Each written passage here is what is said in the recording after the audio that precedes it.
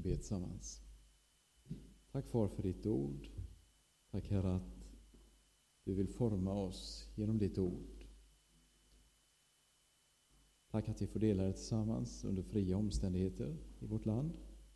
Och tack att vi får ta del av Bibeln när vi vill, hur vi vill. Och även som syskon i tron på dig. Jag ber om din välsignelse och ledning. I Jesu namn. Amen.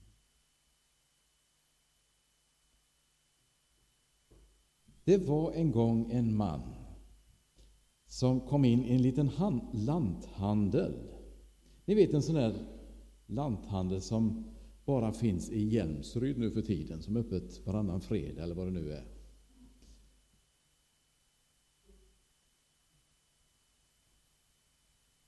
På disken, eller bakom disken, stod en man. Det var, kallar man honom grossman. Eller? Jag vet inte. Stod lanthandelsägaren redo att betjäna kunden som kom. På dörren hängde en skylt, varning för hunden. På golvet låg en fet, ofarlig gammal hund och sov på golvet nära kassan.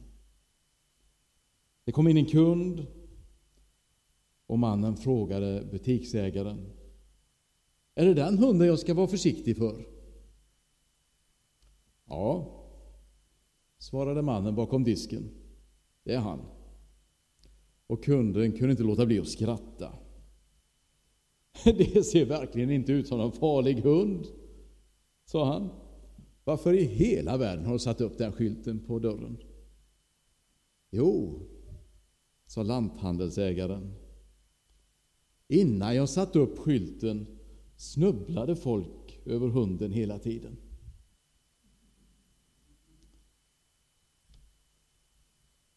Det är skillnad på vakthund och vakthund.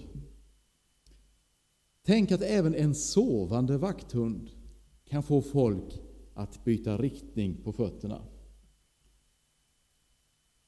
Och det är en bedrift det. Det gick för ett antal år sedan en film som hette Mitt liv som hund. Jag såg den aldrig, så jag ska inte citera den heller eller hänvisa till den, men jag bara kommer att tänka på den. Men tänk dig att vi som kristna kanske är som en vakthund. Eller vi som församling kanske har uppgiften att vara som en vakthund. Hur vill jag då vara som kristen? Vill jag vara en vakthund i sovande tillstånd? I den mer korpulenta kalibern? Och på så vis få människor att byta livsinriktning? Eller vill jag vara som min egna lilla svarta vaktmästare? Det vet ni som har ringt på dörrklockan hemma hos oss på Mjölnstigen. Eller kanske har du kommit ner till expeditionen någon gång och blivit påhälsad av den lilla hunden som jag har.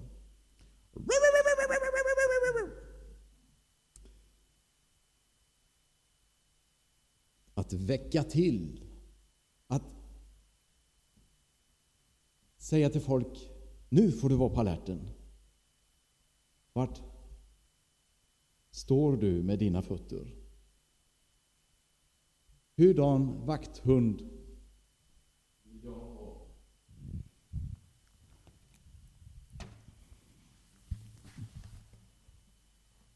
Jag bara ber att få lite ljus här. Tack.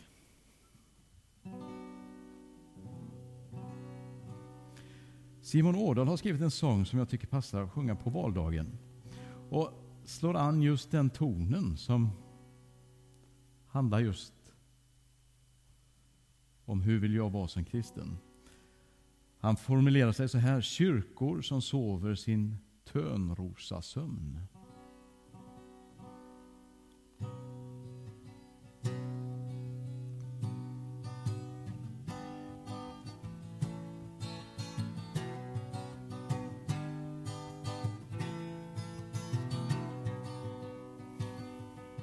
Ser du den mannen som sover under bron, hemlös och ensam med smutsiga skor, och kvinnan som samlar på burkar och skräp. Det är Sverige just idag. Ser du inte alla dessa trasiga hem? När mor och far är skilda kommer barnen i kläm, och andra som lever i övergrepp och hot. Det är Sverige just idag.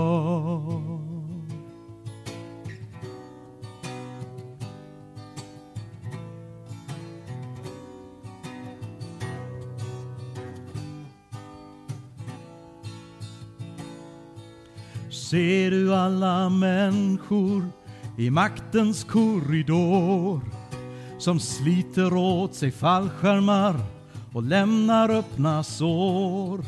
Vad händer med pratet om etik och moral? Det är Sverige just idag. Ser du inte våldet på gator och torg? Ta en titt på Malmö, Stockholm och Göteborg. Man sparkar och dödar, det tar aldrig slut. Det är Sverige just idag. Jag tänker be för Sverige, be med mig. Jag tänder ett ljus för Sverige, tänd med mig. Det är något som hänt, mitt kära fosterland. Jag tänker be för Sverige, be med mig.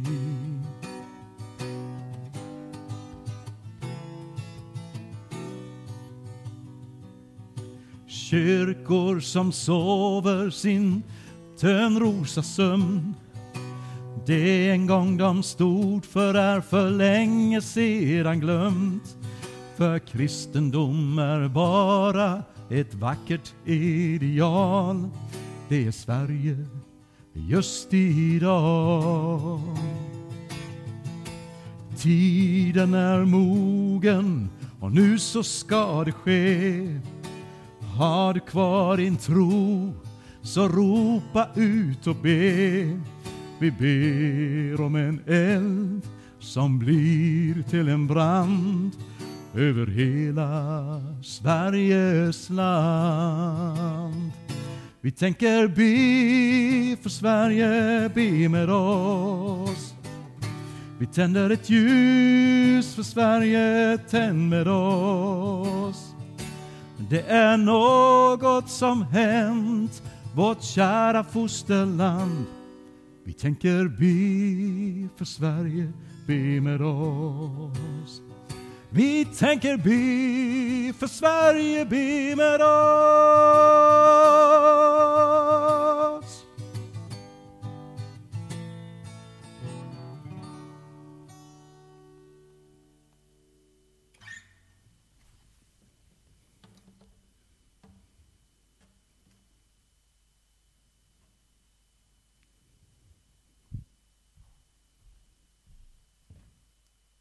Följ med mig i helgens episteltext i Apostlagärningarna kapitel 20, vers 32-36.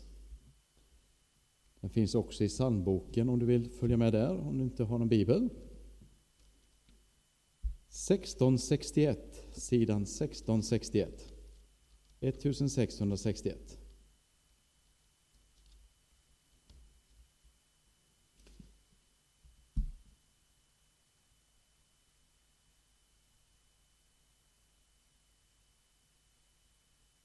Apostlagärningarna kapitel 20, vers 32-36. Och jag börjar faktiskt på vers 31. Håll er därför vakna och kom ihåg att jag i 3 års tid, dag och natt, har väglett var och en av er under tårar. Och nu anförtror jag er åt Gud, åt hans nåderika ord, det som kan göra er till hans byggstenar och ge er arvslott bland alla dem som helgats. Jag har aldrig velat få silver eller guld eller kläder av någon. Ni vet själva att dessa händer har sörjt för mina egna och mina följeslagares behov. I allt har jag visat er att ni genom att arbeta på ett sådant sätt ska ta er an det svaga med Herren, Jesu egna ord i minnet. Det är saligare att ge än att få. Efter sitt tal föll Paulus på knä och bad tillsammans med de andra.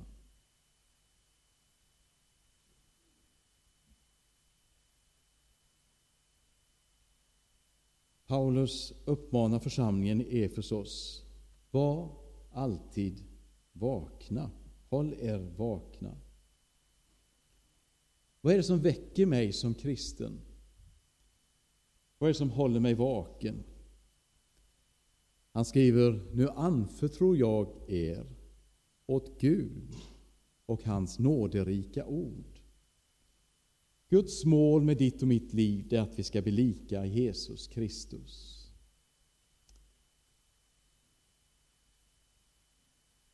Det kan vara lätt att tänka: nu är det jag som ska forma mig.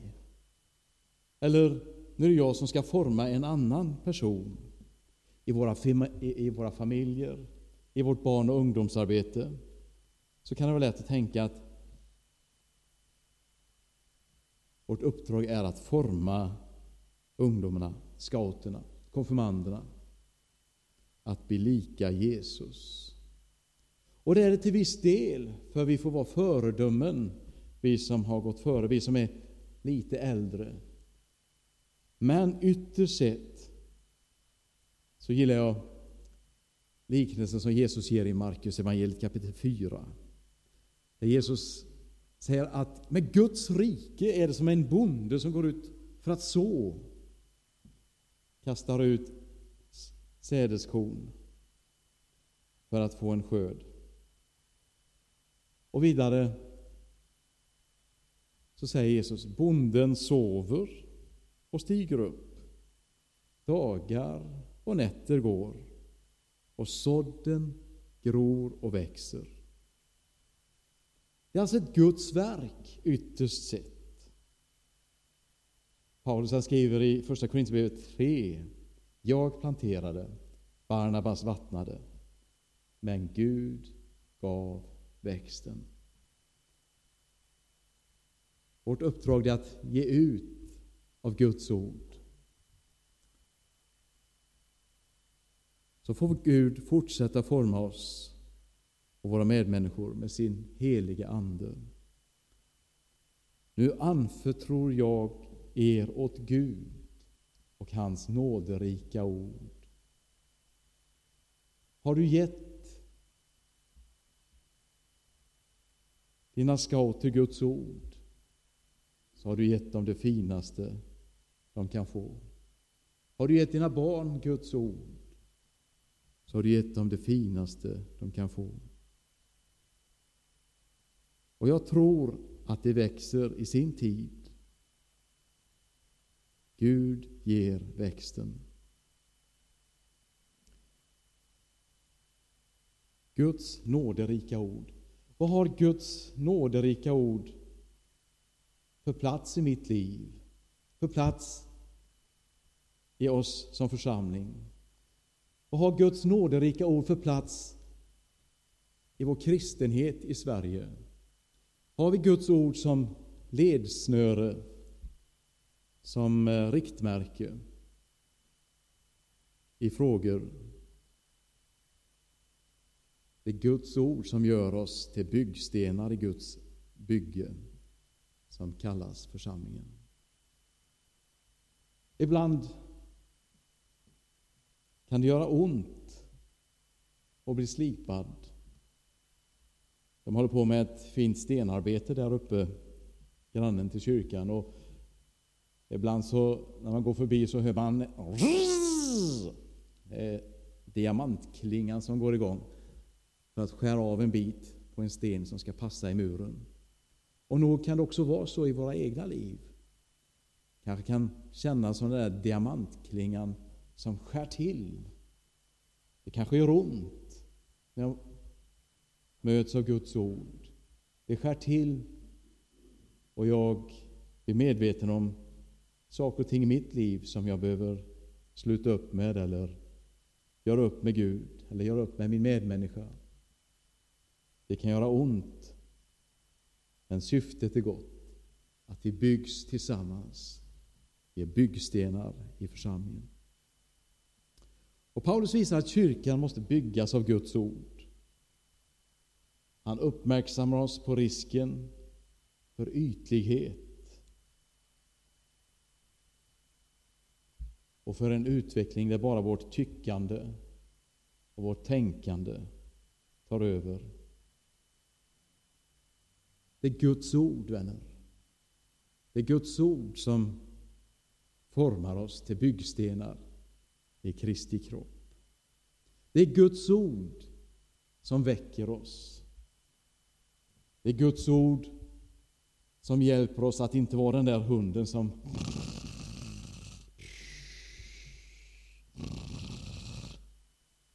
folk snubblar över. Utan att vi som församling, vi som kristenhet i Sverige kan få vara en profetröst i vår tid.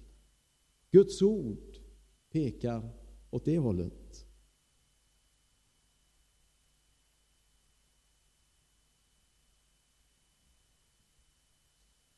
Det är en viktig bit som Paulus ger oss.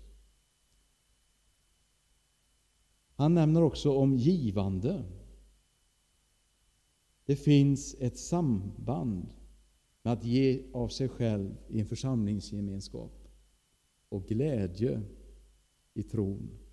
Vad var det Paulus skriver? Han citerar faktiskt ett Jesusord som Herren säger han. Och det är ju rätt så intressant. Här har vi ett Jesus-citat som vi inte hittar någon annanstans. Ingenstans i evangelietexten eller någonstans, utan bara här i Apostlagärningarna. Man blir gladare av att ge än av att få. I den gamla översättningen tror jag det står: det är saligare att ge än av att få. En vaken kristen, en vaken församling, en vaken kristenhet i Sverige har hittat givandets glädje. Evangeliet, de goda nyheterna, det doftar av generositet om Jesus. Det doftar av glädje i att ge. Gud, han ger allt han kan. Och han ger sitt yttersta i sin son Jesus Kristus. Jag får själv ställa mig frågan, vad är det som präglar mitt liv? Är det snålhet, habegär? Vad är det som präglar oss som församling? Vad är det som präglar oss som kristenhet? Det kan lätt få oss att falla i sömn, att tappa fokus på honom. Jesus Kristus, han som gav allt, han som gav sitt liv.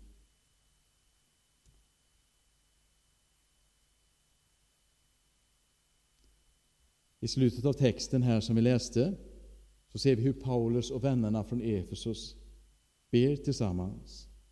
De faller på knä, de omfamnar varandra. Det står fortsättningsvis att de kysste honom och grät häftigt. Ja, vi läste inte den texten, den fanns inte med i dagens episteltext. Men i vers 33 står det: det här är utplockat ur en scen där församlingen i Efesus tar avsked från Paulus. Paulus ska resa vidare. Men de ber tillsammans och de omfamnar varandra. De kysser varandra och de gråter häftigt. I trosgemenskapen finns det utrymme för mänsklig närhet. Vi kanske har blivit lite försiktigare med allt kramar och så med tanke på MeToo-rörelsen. Det kanske gör att man tar ett steg tillbaka och är lite försiktig. Men jag tror som kristna syskon så ska vi inte vara rädda för att visa varandra kärlek och ömhet. bönen, att dela glädjen och sorgen, att dela livet.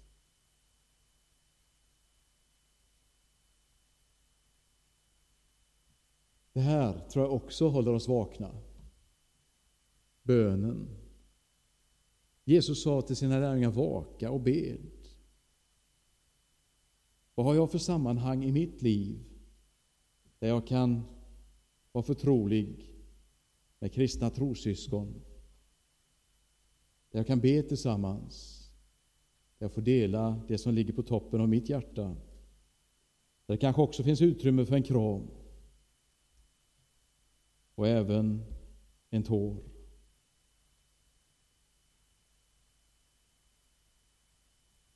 Guds ord håller oss vakna. Givandet ger oss rätt perspektiv på tillvaron. Det håller oss vakna. Och bönen håller oss vakna. Kanske kan, om du läser hela det sammanhanget i Apostlagärningarna 20, så är det ett tal som Paulus ger. Och det kanske kan uppfattas vara ganska kärvt. Paulus han varnar församlingen.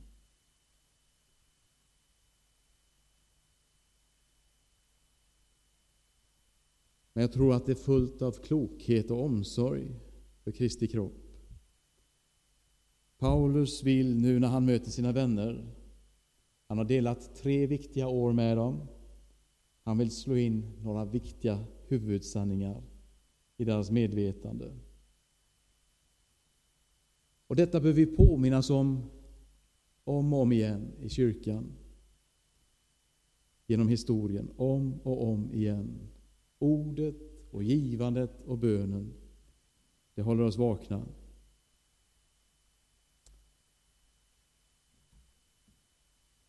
Tänker vi oss som församling, som kristen, att vi är som en vakthund som Gud har satt oss att vakta. Som vi har fått ett uppdrag att hjälpa andra byta riktning. Och det är ju den återkommande uppmaningen som Jesus har. Omvänd er. Då ställer jag frågan till mig: är jag en sovande hund? Eller är jag en vaken hund? Oavsett om jag sover eller om jag är vaken, så är jag övertygad om att Guds kärlek inte bygger om jag är vaken eller sovande. För så stor är Guds kärlek. Det bygger inte på om jag är en vaken eller en sovande vakthund. Men jag tror att glädjen i min tro, och jag tror också att min kärlek till Gud och till min medmänniska blir betydligt större om jag är en vaken vakthund.